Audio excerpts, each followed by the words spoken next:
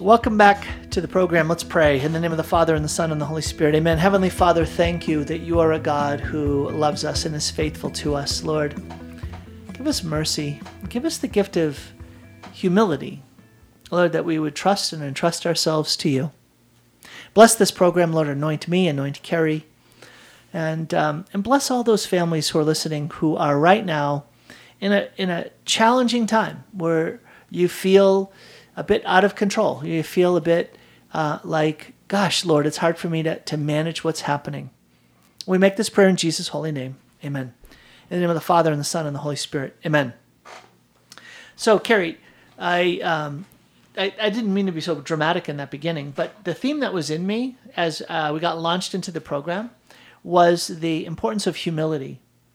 And for me, I think in my own life, one of the biggest ways that the Lord brings humility close to me, like is attempting to sow the seed of humility in my life, or to pull the weeds that would be the vices that are counter to humility, is through I call it the experience of feeling out of control. Feeling like things are unfolding in ways that I can't manage them. I can't get a handle on them. And that's a hard experience because the Lord is saying, trust. Tom, trust me. I've got you. I've got this situation. I've got your family. I've got what's happening in my hands. And the way that you will get through this situation is not by trying harder to figure it out, to get it under control, but rather to trust and entrust the situation into my hands. So I think that, Carrie, that situation, I don't know if I'm experiencing it right now as we launch into this program, because there are some folks in the audience, some folks who are listening to this program on the radio or maybe on the podcast, who knows, 6 months from now. And God used it.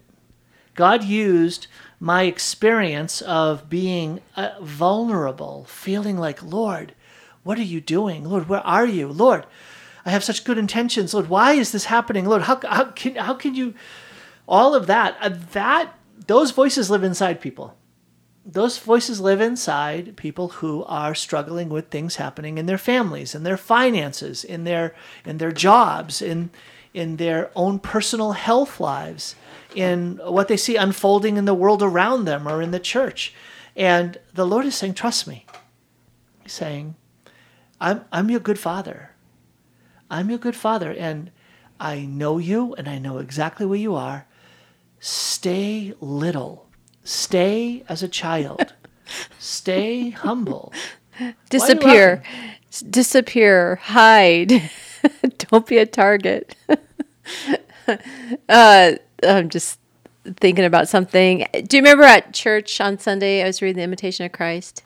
Yeah, I do. And it was on bearing with the defects of others. Oh, yeah. And I think that often when I experience an out of control type situation, it's when I have to bear the sins of my children and my spouse. No, it's when I'm trying to figure out God's plan and I have to deal with the defects of others combined with my own limits.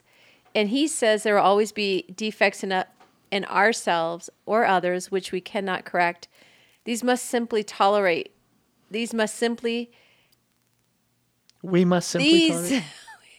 Can I read? These we must simply tolerate until God, in his goodness, sees fit to change things. After all, this may be the best possible way to prove our patience, without which our good qualities are not worth much. And nevertheless, we must pray earnestly that God in his mercy will help you to bear these impediments with patience. Hey, there's one of the fruits of the Spirit. Longanimity is to bear sufferings or trials with equanimity, with a sense of peacefulness.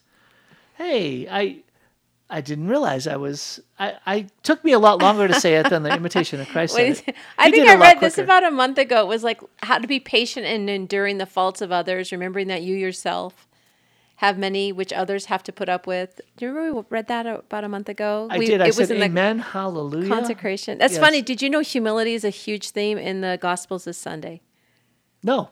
Yes. So in our family Bible study, which I had to miss on Tuesdays because we're doing our prayer meeting, I'm really bummed about, so we can change that date if at all possible. My brother-in-law sent out St. Mother Teresa's humility list, and there are 11. Speak as little as possible about yourself. I guess you could think about that before going like to a party or an event. How's it going? What's going on? Those people who like talk and talk and talk versus the person who's just inquiring about everyone else and just really into what they're doing. But do you think that that's is that a character flaw, or is it a sign of people's insecurity? Like, why do people talk about themselves? It could be the flesh, right? It could be just part of their fallen nature where notice me, or I value my own experience most. Well, Aquinas says, I don't know what Aquinas says. It sounds like something you'd say. I think I'm genuinely excited about what's going on in my life. So I think like we had friends over and I was like, hey, we had a family reunion. Let me show you the video. And they're just kind of, and then later on, I was like, I'm sorry I made you watch my video. I was really excited about it. But they genuinely were happy to watch it. But there's one place where you're just excited about what you're doing in life. But then are you excited about what you're doing in your life or what God's doing in your life? So I guess there's that distinction. And then I think if you really love the other, you're really genuinely interested, not pretending, but maybe you have to fake it until you have the right spirit to believe and to be interested in others' situations. I think some people are genuinely more interested in others than others. Yeah, Aquinas. Did you get that English? I'm going to go with Aquinas. I'm going to go. I with was Aquinas. joking. I don't know what Aquinas or Augustine or So whoever says. Aquinas has a really interesting virtue. It's called affability. Affability, and I'm gonna kind of. I'm not quoting him at all. I'm doing this from pure memory. It's basically a likable person. People like to be around that person. When that person shows up and engages in relationships, engages in conversations, it draws forth from others a sense of, I really like that person. I really like you. I want to get along with you.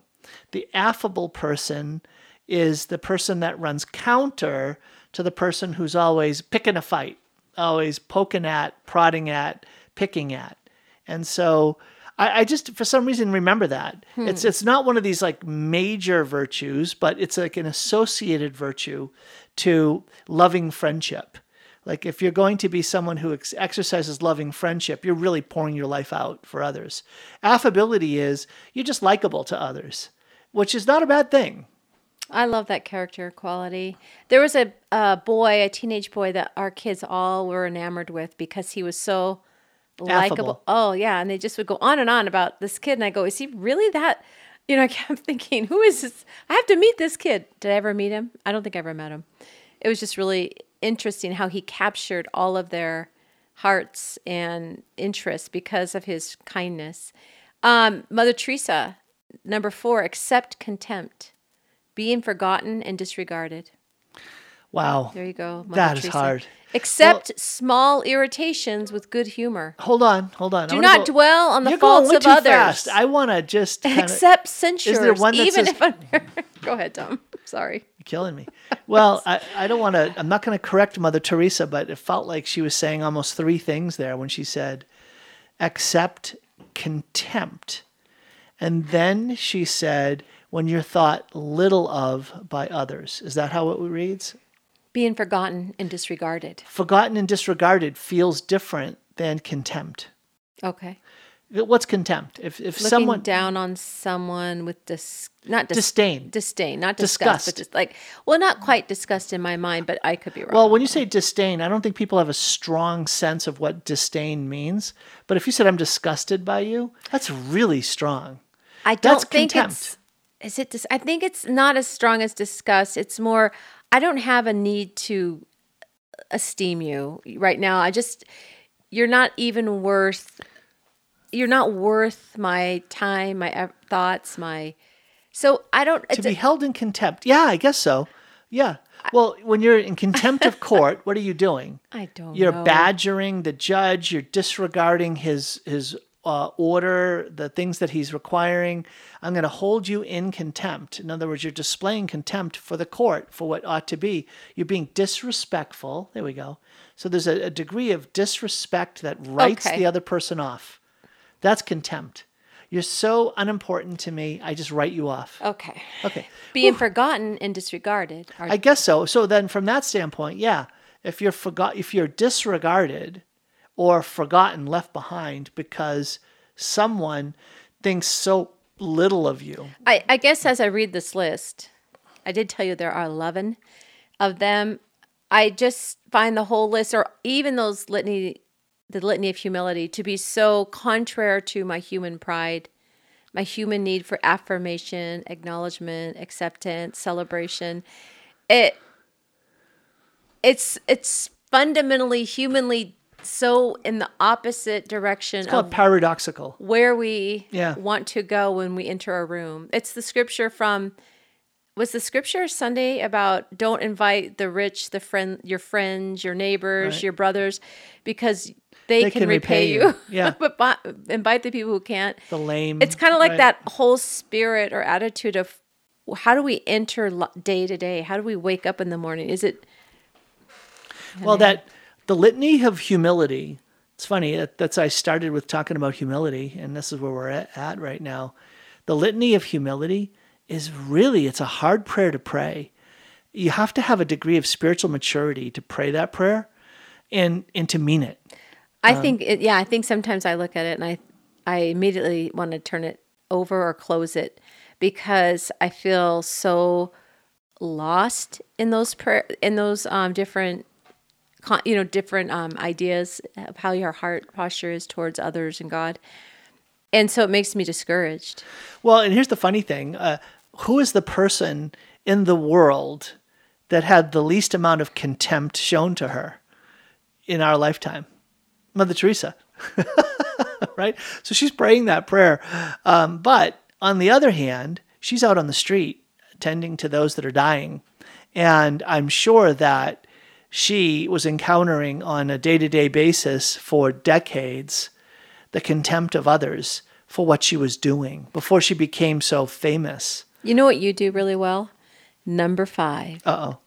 This is good. You accept small irritations with good humor.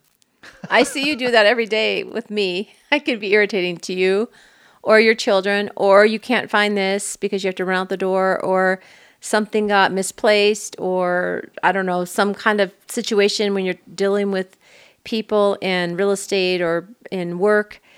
You can share with me some irritations that happen, but typically you just smile and keep moving. Where I, on the other hand, would did I tell you?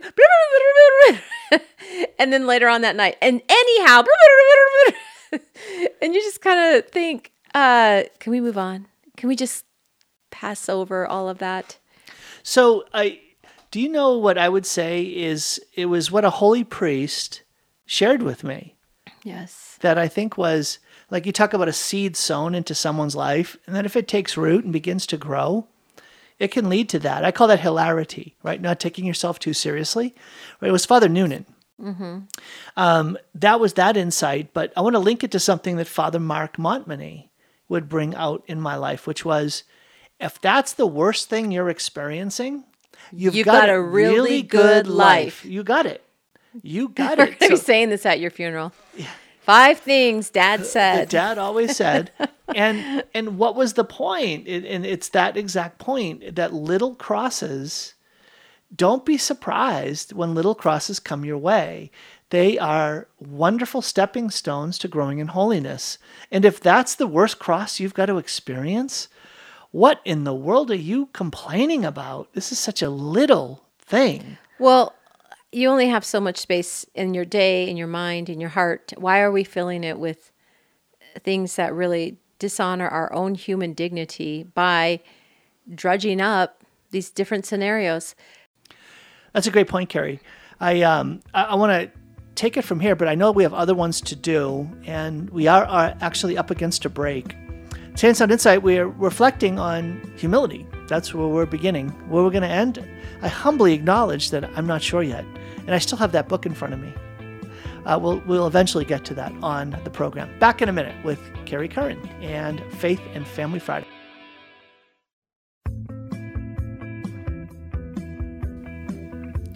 Welcome back to the program. This is Tom Curran, joined by my lovely wife, Carrie. And Carrie, great to be with you. I was humbled today on a conversation. This guy, I had a phone meeting with him, and he said, "Oh, my wife is here," and I know the wife as well. And he's like, "Yeah, we're making a trip to the jewelry store to pick up this very beautiful wedding band, because we've been married 26 years." And I'm like, uh-oh. You're flexing on me. I'm married 27 years, and we didn't pick up a very lovely wedding band for you. I got my wedding band fixed last year. I mean, I lost 2 diamonds, but I got it put together after 26 years. They soldered it. They did? Remember how I used to always Yeah, it was always twist loose. Yeah. I finally went in. There's something Carrie, about my ring. You said 2 diamonds. I mean, people might be thinking, what? How'd you lose 2 diamonds? Oh, these are the tiniest, these are cutest tiny. little, I can barely see them. They had to take out a microscope to say, is that a diamond? What is that speck? I don't know if wedding rings are a quick, measure of wealth or someone's income or their success, but I literally have the smallest wedding ring of anybody I know. So there you go. Is that funny? Okay, now hold on. It's okay. Hold on. This is just a a ring. little thing. No, but this is one of the regrets I have. Okay? No, absolutely not. Tom, Oh, no, hold this on. is where we were in life. You were a poor doctoral student. I was trying to get out of school debt, and we were just starting off. And love was everything. It did not matter that you literally could have given me a ring from like those 25-cent candy deposit things that you find The Cracker Jack box. when you walk out of the grocery store. Remember, you could put a quarter in and get. No, I don't remember that. But And they came a little hold on, plastic thing. I had a strategy. So here's the thing. So I had 2 fundamental flaws Okay. when I bought the ring. All right. The first was I did a spontaneous, oh my goodness, I've run out of time. Carrie's showing up. I've got to buy the ring. No. Uh-oh. You never told me. Okay, now, that's it. And there was no Costco. Hold on. There was no Costco to go buy your So diamonds do you know where I at. bought this ring? Yes, I remember. At this Some most expensive Northwest place Washington, where all the downtown senator and congressmen who have lots of money go, and you get hooked. It was, so I bought it. Never buy jewelry Terrible. in a jewelry store. Well, and that was the thing. So I didn't plan out. That's okay. I didn't do the research. And here I am, research degree in theology, and I didn't plan out, didn't research where is the most affordable place to get an engagement ring. That was the first thing. I think that was before you really could Google stuff. It was just when the internet was getting up and going. That's true. I could have asked around. I'm going to give you a pass. It wasn't very small. Okay, but the second was when we were looking at the ring, we had a certain amount of money, and I said, I want the highest quality ring I can get for that price. And so that's why the ring is so small. I could have said, give me the cloudy ring with the imperfections on it. I just want the biggest ring I can get. I want the most carats I can get for that amount of money. So you have a really bright, shiny, clear... When it's cleaned. Clear ring. Okay. And I'm thinking, oh my goodness, boy, that was a terrible decision. So how did that relate to this couple? They got a wedding ring on their 26th wedding anniversary? So he was, then they told me their story. I was saying, oh man, you're flexing on me because I didn't get one for my wife on her anniversary. And they wanted to honor like 25 years of marriage. And he had gotten her a nice ring 10 years into their marriage. But the guy didn't believe that her finger was as small as he said it was. And so he gave her a bigger ring. So it kept falling off her fingers. And she eventually put it in a drawer, and then it got thrown out in the trash. Oh, no. Like a really expensive, beautiful diamond ring. Oh. So isn't that, talk about humbling. So it was like they waited 15 years, and in his 25th anniversary, he said, here's a coupon, a gift certificate. Go buy yourself a wedding ring, a band to honor 25 years. So it took them a year, but now they're picking it up. You know, that reminds me. I think my finger got bigger. It was the COVID-19, the 19 pounds. Something happened where I could not get my ring off my finger regularly, and I did not like that feeling of it being stuck. So he stretched the band. Really? That's initially why I went into the jeweler. And then I said, well, why don't you just solder it since... or put it together. I don't even know the right, whatever. Like cut it, open it up a little bit, and then solder it? They stretched it. You can't stretch metal. I mean, unless you're heating the metal so much. I don't know. He did. I'm almost sure that Carrie, was it in Northwest Washington, D.C.? Was it in Coeur d'Alene? I'm just teasing. Oh, yeah, right. No, I'm sure that's why. And then my fingers, I have that osteoarthritis, and I now have the knuckles are getting wider, so I won't be able to pull it up over. I don't know. It's a ring. Dad, Tom, this is the reading from this week, the gospel reading. First reading from Sirach. My child, conduct your affairs with humility. And you will be loved more than a giver of gifts. Yes. Do you go to the Oaks? How did you learn how to memorize scripture? That's not from Sirach. Humble. I memorized that. Humble yourself the more, the greater you are. Yes. Yeah. Keep going. And you will find... I don't know. favor with God. Nice. What is too sublime for you, seek not. Oh, yes, that's right. Into things beyond your strength. Search not. The mind of a sage appreciates proverbs. I'm not sure what that means. And an attentive ear is the wise man's joy. All right, that's the best of it. Nice. Well, it's actually pretty good. But that's the first reading. And then So you know what I used to, the reason why I knew that? No, I don't know. Why did you know that scripture? Well, when I first experienced my conversion, when I was 18 and a half, the scriptures came alive. And I wanted to memorize scripture and the imitation of Christ. So I would write down on note cards quotes, and I would go through them at night. I would go through them. I memorized like 50 of them. What a good seminarian 50 you quotes. must have been. No, this was before I was in the seminary. I'm just saying they must have didn't been... I tell you what I did? They must have been what did very I do? excited when they got you. When I went in the seminary, I took these big note cards. They were like 7 by 9. They were huge note cards. And I wrote them all down, all these quotes from... most of them were from Sirach. Wait, did you say your note cards were 7 inches by 9 Yeah, inches? they were big ones. Why didn't you just Oh, do not the 7 by 9. 4 by 3? 4 by 5 by 7? 5 by probably. 7. They weren't tiny. They weren't they were the large. regular. Okay. They were large size note cards. And it was just easier for me to flip through them, like flashcards. Okay. And when I got to the seminary, I got inspired. And so I got some tape out.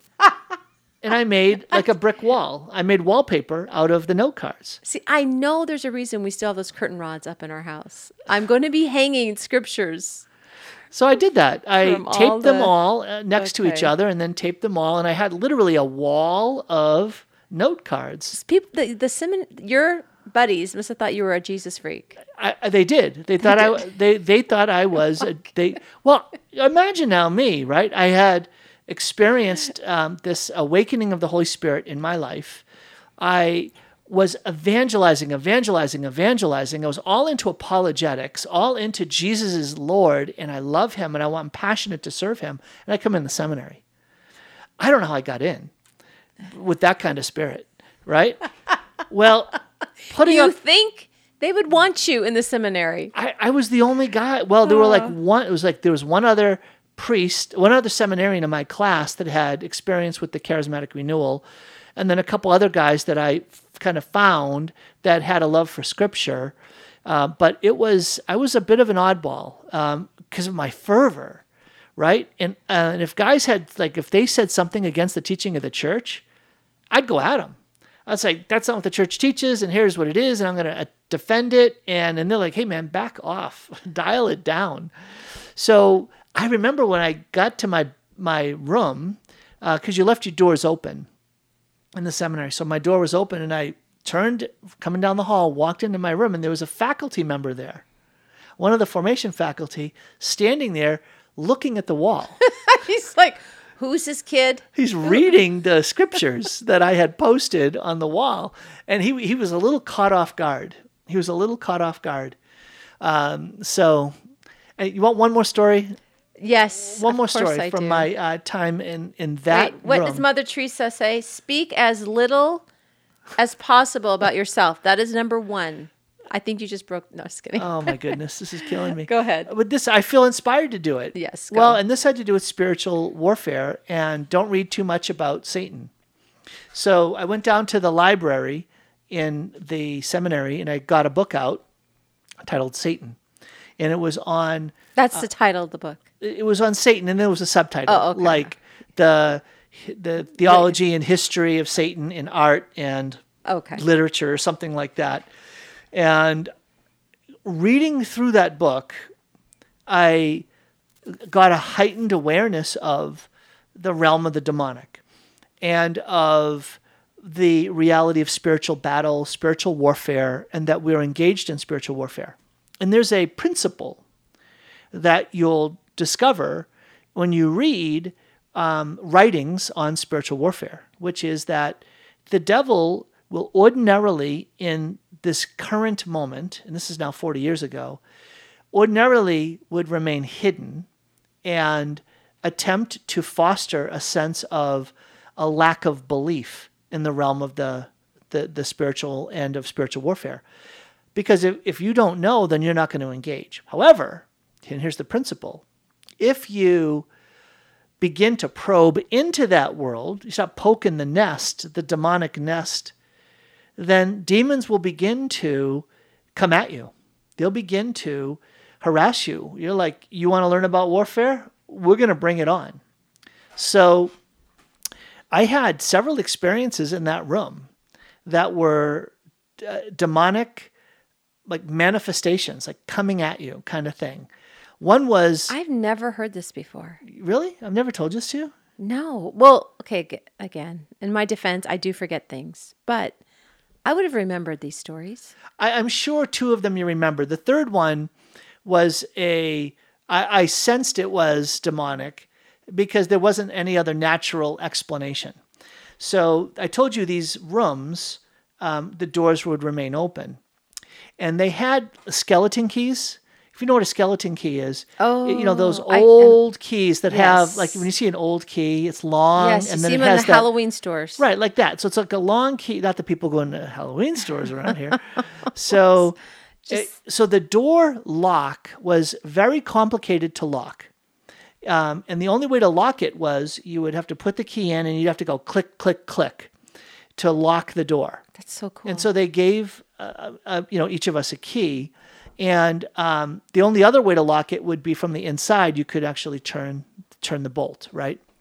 So I one day got back to my room and the door was closed and it was locked. And I didn't have my key. So I went to the priest who was at the end of the hall saying, here's my situation. And he's like, I don't understand. Where's your key? And I said, it's in my room.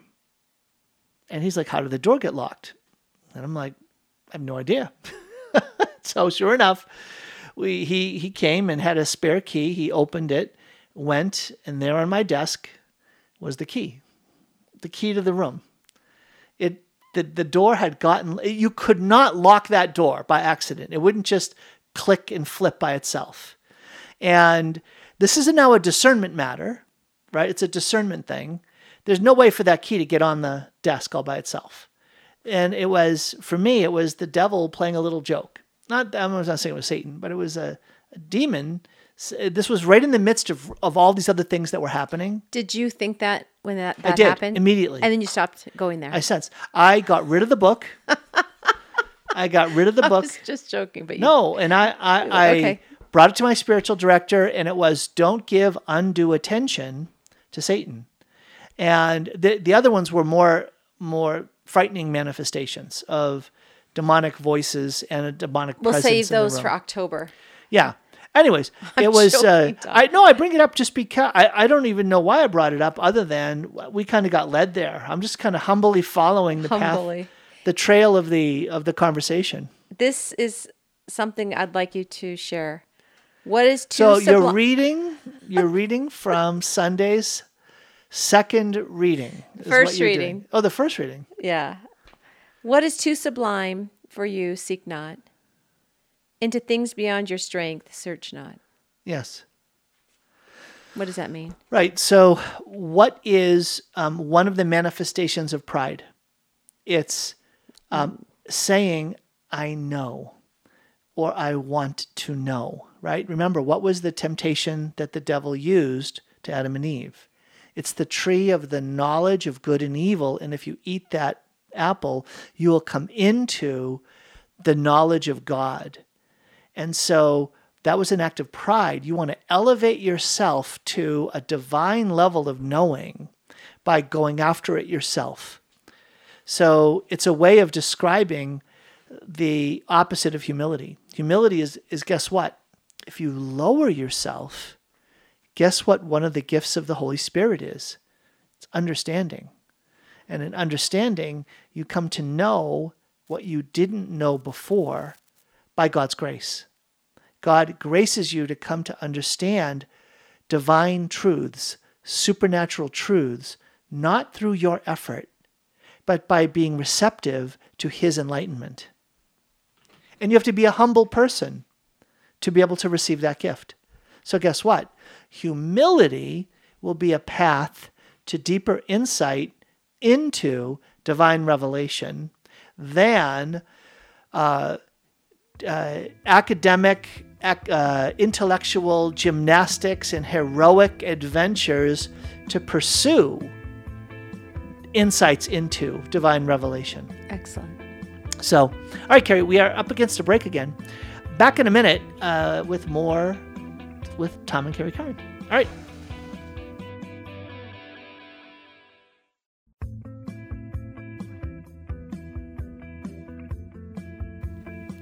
Hey, it's great to have you here on the program. As always, if you are new to the program, I do encourage you to go to mycatholicfaith.org. If you go to mycatholicfaith.org, you'll have the ability to listen to all of these programs in a podcast form. That's right. If you can't make it during the time this program is aired on the radio, you can access it anytime, day or night, on Apple Podcasts, which you can access on Apple Podcasts. The name of the podcast is the Dr. Tom Curran Podcast.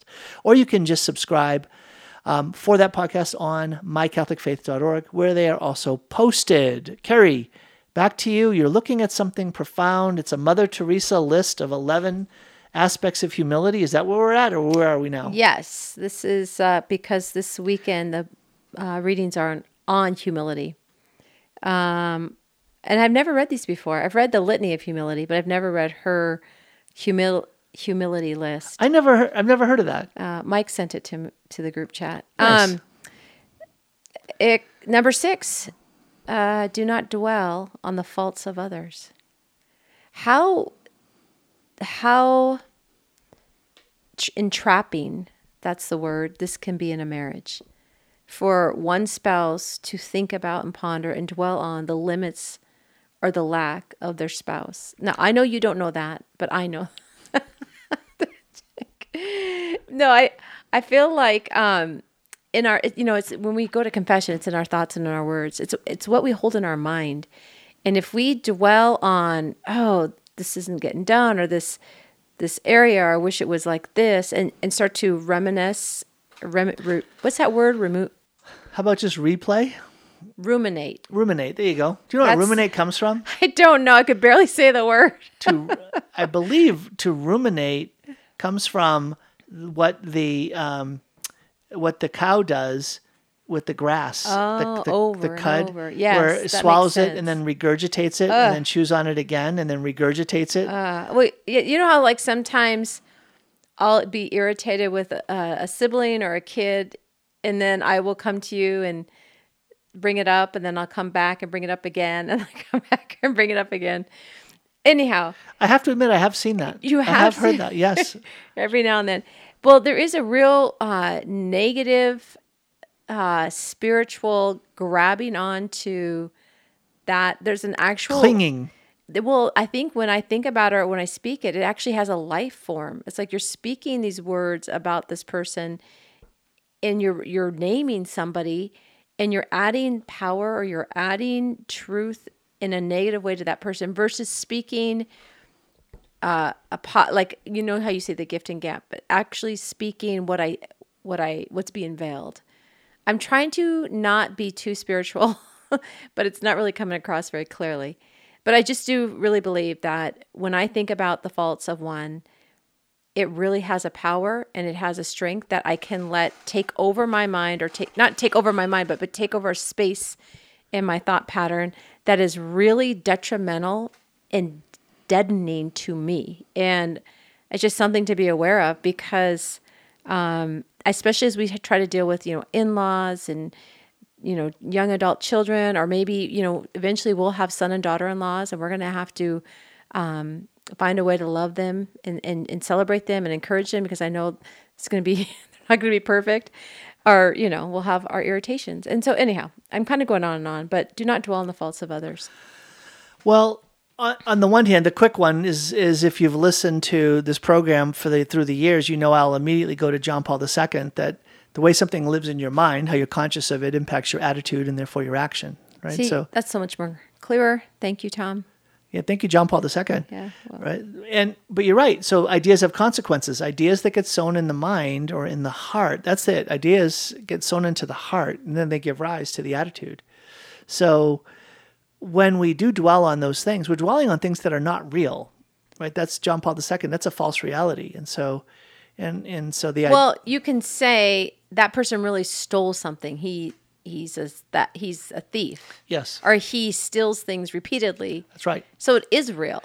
It's real in terms of the actions are real, the consequences are real, but is it his deepest, truest self? Got it. That's the falseness. That's profound. And so to be able to look at someone in the eyes and say, I see beyond how you're showing up. Okay. I see beyond these false ways that you're beginning to forge your sense of who you are. It is not who you are. So if you see your child continually getting angry and having temper tantrums and breaking down and disrupting the peace of the house, there is a way in which you can see beyond that and speak life into that person. Yeah, I think that's the call, right? Okay. It's not easy. It's not, but that's the call. The call is to say, I see, and that's where we have to rely on, again, God's power and who that person is in the mind of God. So you bring that person to God. You bring that child to God and say, Jesus, please, you've got to help me because I'm really struggling. Or bring that spouse to God. Bring that spouse to God, right. There's definitely been times, I just cut you off. There's definitely been, I'm just acknowledging it. There's definitely been times where the Holy Spirit in prayer, it wasn't Jesus, it wasn't the Father, it was the Holy Spirit who broke into my heart and mind and changed my whole outlook, transformed it in the matter of a prayer time. It's powerful. And you mean like towards me, or do you mean just towards like a kid, or towards yourself, or towards a situation? 8 times was towards you. Yeah. One time was towards a kid. Yeah. One other times was towards my mom. No, just kidding. Towards you and towards a child and towards a situation that I just could not see truth and light, and I was feeling in bondage to and trapped. So, well, I think that I want that to be a message of hope for folks who are listening. Because the idea that we cling to negative thoughts is just got to be so common. It's hard. And here's one of the reasons why, is that when you see bad acting, let's just call it bad acting, mm-hmm. or people settling for less, at least in your mind, they're settling for less. How do you feel? Disappointed or even hurt, mm-hmm. right? So when someone's hurt and disappointed in a relationship, it's really hard not to let that become the dominant spirit or the atmosphere in the room when you're beginning to relate to that person. It takes on a life all its own. It's like that thought or that circumstance or that situation wasn't there, it wasn't spoken, and then it was, and all of a sudden there is something that stands in between, and it has life. I know it because I can feel it in my depth of my soul that there is more than just. And Carrie, I see two things there. One is the power of being able to receive that grace. The power of being able to not say, your behaviors right now, your attitudes right now, how you're showing up right now is so disappointing and hurtful to me because of all that I've given to you, to be able to get beyond that. Do you want me to read Imitation of Christ again? Oh, yeah, right.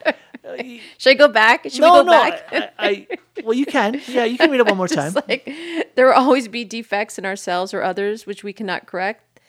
These we must simply tolerate until God and His goodness and His timing, right, sees fit to change things. After all, this may be the best possible way to prove our patience, without which our good qualities are not worth much.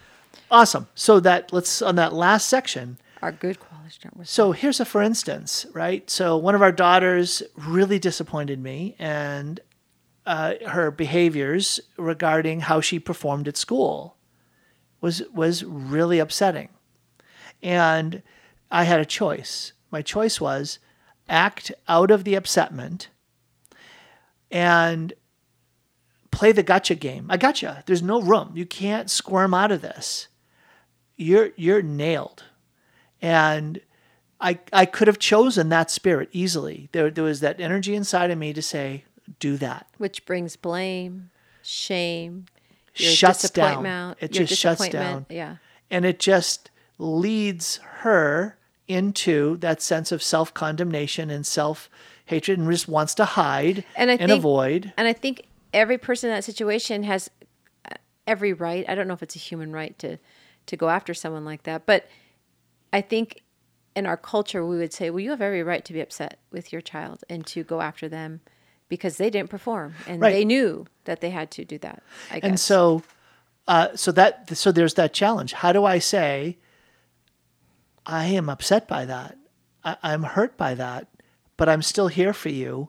And let's walk together on how we're going to go forward so that we don't break the relationship or introduce further wounds in there, but not let my upsetment be the first message that has to be heard, the second message that just has to be heard, and the third thing, just in case you forget, is really how I feel. That's why you deal with our young adult children and our teenagers, because I will fail. It's like, go talk to your dad. But here's the thing. You brought up to me and really challenged, corrected, and convicted me about the ways in which that approach isn't always right and doesn't always work. It doesn't really lead to the kind of positive outcome that's there. And so when we come back, Carrie, I want to share about a beautiful thing that came out of a very difficult walk. And we'll do that in a minute on the program. Please stay tuned.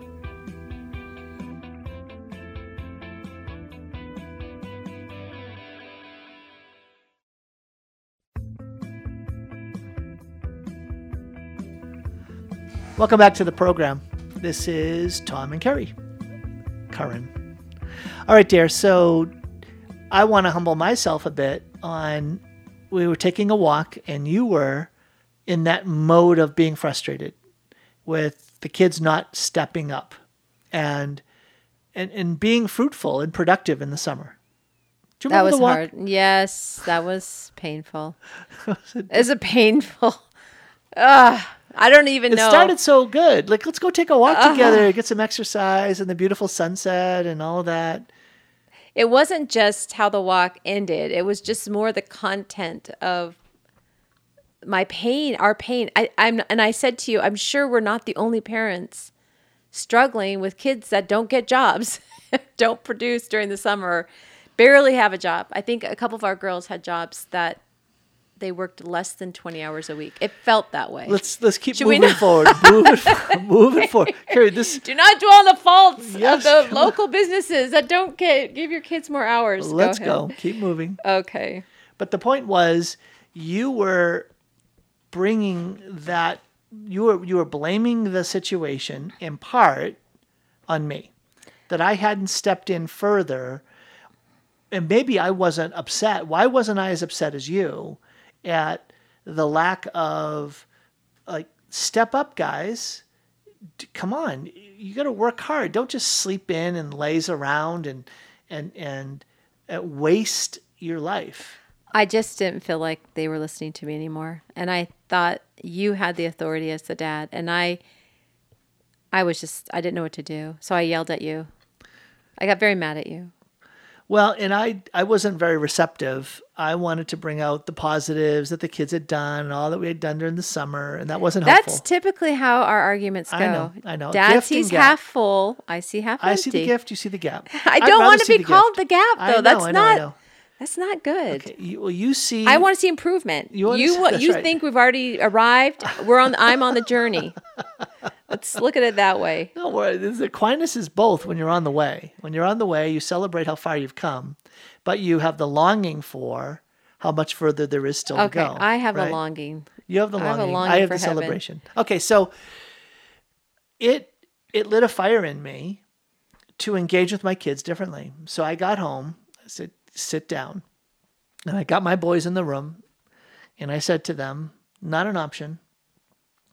We are not just talking about pleasant ideals of what the summer could potentially be for you if you'd only step Let's up. get out our SMART goals. Let's go. Come on, a vision. You can work out and you'll be so fruitful and you We can can do read great things books. this summer. We Let's can raise learn up these Latin. goals. And I said, forget that. We're talking about a schedule. We're just talking about a schedule. Tomorrow morning, I'm waking you up at 6:30. You're going to get up and you're going to the gym. In fact, you're going to work out twice a day. You're going to get up first thing in the morning and you're going to work out and you're going to go back at the end of the day and you're going to do these training sessions. Was this just before they went to Steubenville Northwest? Right? I don't remember. I think they. No, You it said wasn't. when No, you get back from Steubenville Northwest from these 3 days, it's going to be a different world. It's a whole new dad. It's a whole new world, guys. Right? Game time is over. Fun time is over. Up in your game. So when they got back, sat them down, and sure enough, it started that next day. And was that the first time you felt like you changed your mode of fathering to that degree or that? I think that I had exhorted them still in a cheerleading fashion, like exhorting them from the present, saying, look how far you could go. Look, do you have any idea how far you could get? And Why then doesn't that work with our kids? I don't know. It's different personalities or I whatever. don't think but it works with any of our I think kids. part of it is that in doing that, we set these goals and then we'll uphold a certain accountability and then we don't follow through on it, on the punishment. I think part of it is I look back at the life I lived and how much time I wasted, and I want more for my kids. It's like I'm parenting from guilt. Yeah. What a waste of my summers when I was in high school and of all the stuff I could have achieved. Well, Carrie, we all do that. We all look at the things that we lacked. It's like, we the things that we lacked growing up, we then emphasize too much in our own parenting. And it's like, I'm trying to figure out, well, how are they going to parent? How are they going to parent? It's not even fun. Okay, I should not laugh. It's scary. Well, what happened was so cool. When I was a rock wall, a steel wall that there was no getting around, over, or through, it was raw obedience. That became their freedom. Their freedom was there's no wiggle room. Their freedom was you have no option. You're not going to whine your way out of it. You're not going to complain your way out of it. You're not going to excuse your way out of it. You are going to do it. And this is thus saith the word of Dad. You are going to do this. And we've had 2 of the best weeks that we've had this summer. It's been less complicated, but these kids have been working out twice a day, almost every single day. And here's the thing. They're loving it. Wow, how did that even happen? How did that happen where they're talking about it, getting energy around it, talking about it together, getting their friends involved, and even going back to a gym the 3rd time? And it's like, why didn't I figure that out years ago? Why didn't I figure out the sense of, let's call it a lordly sense of authority? Thus saith Dad, no option, go. So it was interesting. I don't know if I can't read into the relationships yet to see if there's a difference. But it did bring to my awareness that much more the importance of a fatherly authority, or the authority of parents being a firm foundation.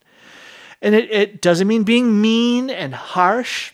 No. It does. You don't have to yell. I think it's when you say Pharaoh, I think you took all choice away. There was no option, but this is what you will do.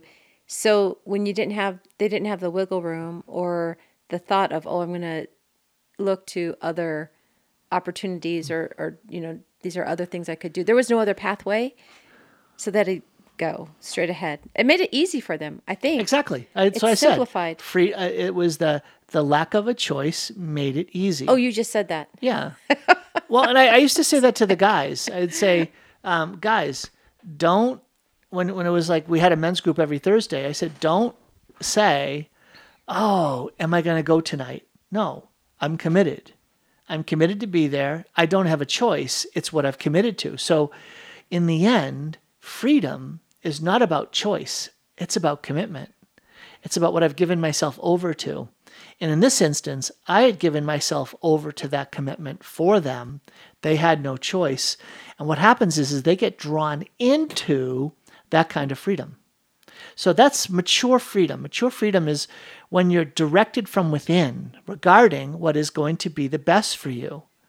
And that part of parenting was not something that I grew up with. My mom made us go to Mass. There was no choice. We went to Mass every day, and it was just what we did. Or pray the Rosary. It was just, I don't know, it was just in us. I guess not that we went with a joyful heart all the time or excited, but there was something about that in parenting today. I think psychology or sociologists will say, let's have a conversation. Let's, hear their side of it. Let's not. How do you feel about it? Let's not make them feel rebellious. I think even here I have this book on the truth and meaning of human sexuality. In it says parents should learn how to listen carefully to their children, how to make the effort to understand them, and how to recognize the fragment of truth that may be present in some forms of rebellion. At the same time, parents will have to be able to help their children to channel anxieties, aspirations correctly, and teach them to reflect on the reality of things and how to reason, not imposing a certain line of behavior, but rather showing both the supernatural and human motives that recommend such behavior. I know I just read a lot there, but this is all conversational. When you read, this is I think this is St. John Paul II, right? Is that who that did that? No, it's from the Pontifical Council for the Family. Yeah. But it's a really good. It's excellent. What is this called? Something That's not encyclical. No. It's it's guidelines for education. It's like a little booklet? It's a document that came from a Vatican congregation. But when you read that, and kids are trying to figure out morals and ethics, and you're having these conversations, and you really need to take time to talk about this stuff. But this is something different. Well, and it's something different. It complements it because what you just read there, that's where I live. That's okay. Home. That's home base for me. That does sound like you. So to move from that to something that is more, I'm a steel wall and there's no way around me.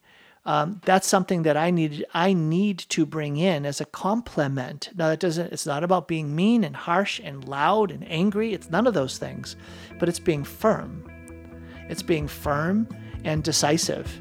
So, well, Carrie, we are up against the end of the program. Amen. Do you have one left? No, but I think if you want to look up Saint Mother Teresa's humility list, there's 11 and they're pretty good. Saint Mother Teresa's humility during list. Mass. Pray them with the readings. Wow, that would be awesome. Well, Carrie, thanks for humbly walking with me through the You're program. welcome. God bless you guys. Join me on Monday with Father Nagel and Father Lewis, where we talk about the saints.